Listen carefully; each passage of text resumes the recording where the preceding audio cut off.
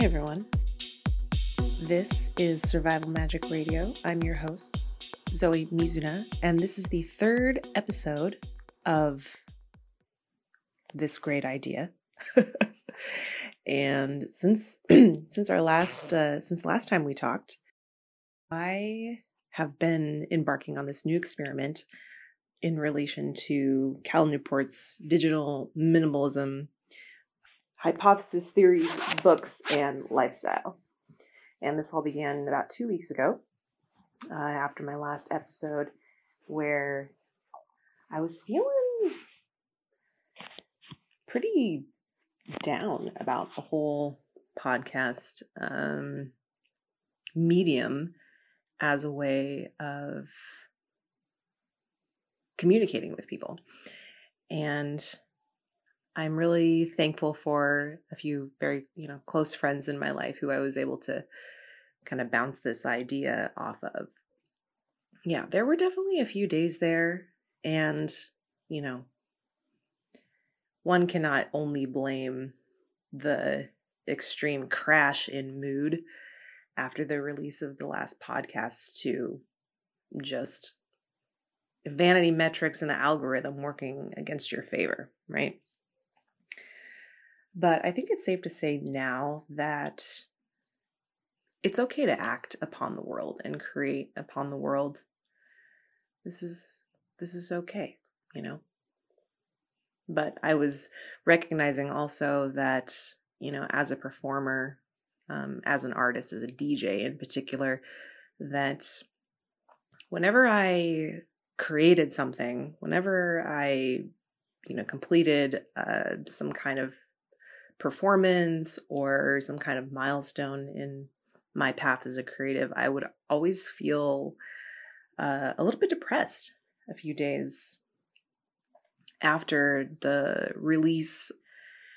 And this wasn't, there didn't seem to be anything on the internet about this, although, I think an artist's experience is incredibly unique in a variety of ways. But I was just beginning to feel, just really disillusioned with the internet in general and just how many platforms there are for this or that, piece of breaking news or breaking content, or, there's just a information overload out there. And I was feeling some shame that I was also contributing to this calamity of noise, and then I was putting, so much energy into just the production and making every word sound right, and also being really careful with my words because I didn't want to offend anybody, especially because some of these podcasts are a little bit political, and there's a fear of offending people, of just downright losing friends. It's a hostile environment, the internet, audio sphere, content sphere. It's a hostile environment to be, speaking what's true to you, even asking deep questions. A friend of mine,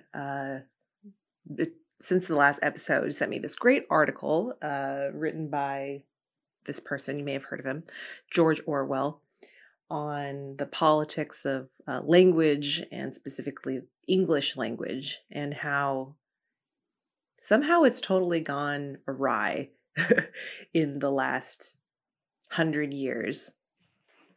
How exactly hasn't gone awry? Well, he kind of begins the piece with talking about the way people don't bother to admit that English and language, and the English language in particular, has just kind of gone by the wayside in terms of being a medium through which we can actually communicate meaning and concrete ideas. And he gives a few anecdotes here. One of the examples here that he points out is from Professor Lancelot Hogan from Intergalactica. It says, on the one side, we have the free personality, and by definition, it is not neurotic, for it has neither conflict nor dream. Its desires, such as they are transparent, for they are just what institutional approval keeps in the forefront of consciousness, and another institutional pattern would alter their number and intensity. There is little in them that is neutral, irreducible, or culturally dangerous. But on the other hand, the social bond itself is nothing but the mutual reflection of these self-secure integrities. Recall the definition of love. Is it not the very picture of a small academic, where there is place in this hall of mirrors, and either personally or fraternally?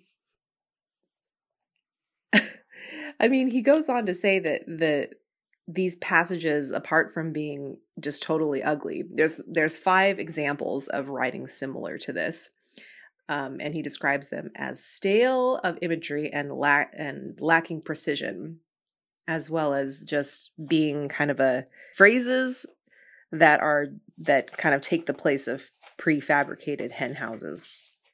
So in essence, we're all running around in circles trying to explain our way out of the situation, trying to out-syllable each other. Yeah. So the more syllables I use in a particular, you don't even need to say particular. The amount of words and the amount of syllables that you use to deliver a message in a sentence, we've conflated that with language that's largely rooted in nihilism and postmodern talking circles that just talk you in a circle until you feel like you must be wrong about whatever you said, because, you know, you're not out postmoderning the other person in their politics. So, and I'm not really a postmodernist at the end of the day. And, you know, at this point in the story, if any of you are postmodernists, this may not be the podcast for you, because I am very critical of anything that, you know, non-college educated person wouldn't be able to easily understand. So coming back to tech minimalism and the deletion of social media, aka the liberation of our souls, is something that isn't easy for someone who's built their, you know, creative career on these platforms. But I think in part the move to get out of these platforms has been the way in which I'm going to be able to continue creating, because I do feel like I want more autonomy in how I create. And the reality of it is that whenever these platforms can just go defunct at any moment. I mean, this happened a couple years ago when Facebook was down for like more than it had ever been down historically, because there's just so much data going into the cloud right now. These services, if that's what you want to call them, they're running out of room, and they're not taking their business in the direction of, you know, what is good for the people that are using it. So I see that the future of technology, especially, you know, we've been talking about the Aquarius age, we've been talking about, you know, the Saturn and Uranus square, and this Saturn in Aquarius is really interesting because on one hand, we are looking to have more control over how we connect with other people, and realizing that a lot of these platforms are the antithesis of that autonomy. So in an effort to be living a more autonomous, more focused, and more authentic life that's not constantly being influenced by the input of everybody else's thoughts, this is going to be a big move. It's not as easy as just hitting delete on everything.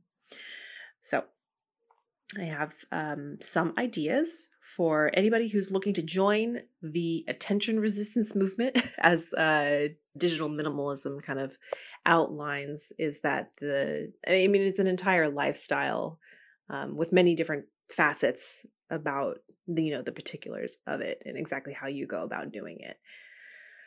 But of course, I'm all about experimental lifestyles. I've definitely tried pretty much every diet you can think of, as well as different lives, like CrossFit and, barefoot running and all these things. And I can say right now, I am not really doing any of that. So I think it was a right time to try out something new. In a way that, just was a critical look at how I was relating to people and what information I'm consuming on a daily basis. I can say that initially when I didn't even delete these platforms, but I deactivated them. And that could have also contributed to the week and a half of depression that I just came out of. And it can be scary, if this is where, and they don't talk to you about this. They're just like, you should delete everything and take back your control of your mind. And I'm like, well, I agree with that. What's that like? Let's do it, and I think it was a combination of having just produced one of these podcasts and putting that out there into the world, and then seeing like, oh my God, I'm alone, what does it mean? It's all pointless. We're all stuck in this hamster wheel of endless scrolling. And if you're not in that space, like you're going to lose track of, all of these people that you want to keep in touch with. And I just think that there's got to be more to it than that. There's got to be more to it than, like, Facebook does not have to be our destiny, people. And those that are listening that are not on these platforms, all right, you're light years ahead of us. And, good for you for seeing these things as they really are. But, if you think about it, Facebook came onto the scene right around 2005. And that was my senior year in high school. So it was really, I feel like the millennials of my generation, I'm 33 now. So Facebook has been in the sphere for 2 billion people are using this platform. That's a lot of people, but that's not all the people in the planet. And these numbers seem to be going down. It's like at a certain point, where's the growth to be had in these platforms? Because whoever hasn't adopted right now probably won't, seeing as the direction that Facebook is going with its business model. But it's like, people are like, I learned this in high school early on in a journalism and media class, that people are like cockroaches, and marketing itself is like spraying cockroaches. You have to keep intensifying the way in which you're spraying them because they'll just keep surviving. And in that way, I think that the analogy here is that we're not cockroaches necessarily, but like our mental robustness and our will to survive and be autonomous beings. And these social media platforms like Facebook, Instagram, Twitter, they're not allowing us to maintain, some kind of sense of autonomy. So this is a really interesting conversation, and it was totally freestyled. Hopefully derive some kind of structure from it. At the same time, might just wing it. I don't know. Trying to be a little more authentic with the whole thing. And at the same time, script writing is a whole other skill set. And the last episode that I produced, it was only a 25-minute long episode, but it took close to 10 hours to record, to create, record, and produce and launch and then promote. And that's an insane amount of work for one person that's also trying to get a job with her, new master's degree. So yeah, we're trying to keep the whole machine, the whole system functioning and moving forward in a way that's beneficial and not destructive. And there's also a component of it where, maybe if somebody listens to this, they'll feel, maybe the extra nudge that they need to get off of some of these platforms. But you got to have a plan in place. You know what I mean? It's like, abuse is a loaded word. But I would say that our relationship with social media is on the spectrum of power over kind of dynamic. And that has a lot to do with the amount of psychological research that goes into the creation of these platforms. So if you've ever felt like you don't know what happened, you spaced out, and an hour, half hour, an hour later, you could still been on social media. Or maybe if the thought of getting off social media for even a finite period of time just like terrifies you, it might be worth taking a critical look at, just exactly what role these platforms are playing in your life, and if it's something that you maybe want to change. It's not a mistake. There's nothing wrong with you. The platform is built that way. Now that we've kind of gotten a lay of the land, now comes the call to action in the situation. It's been about 17 minutes of yammering. The call to action is to join me. Join me in a week-long, a 2-week-long fast of social media. Unless, of course, your job depends on it and you have to access this platform to manage an account or something like that. But if it's purely for entertainment purposes, or if it's purely for communicating with like friends and family, maybe let them know. Let the people know that you communicate regularly with on these platforms, that you're going to be trying to transition off of them. Not because you don't love them. Obviously you love them, or you wouldn't be sending them a message to let them know that you want to keep in touch with them somewhere else.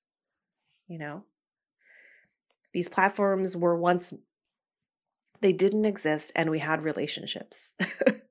Yes, I know our relationships are much more international. They're across time zones. I mean, many of my listeners are on Pacific Standard Time and I'm in Europe.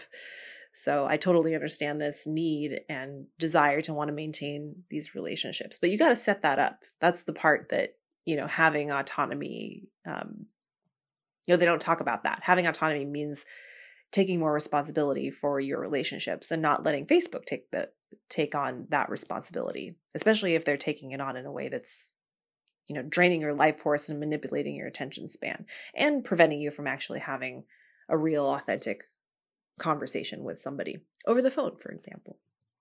So we're here, and this is nearing the end of episode 3 of Survival Magic Radio. This is the point in the show where we all take a big breath in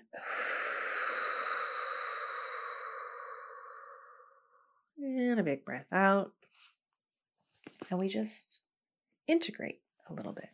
We just think deeply about our moment on the earth, our moment in time.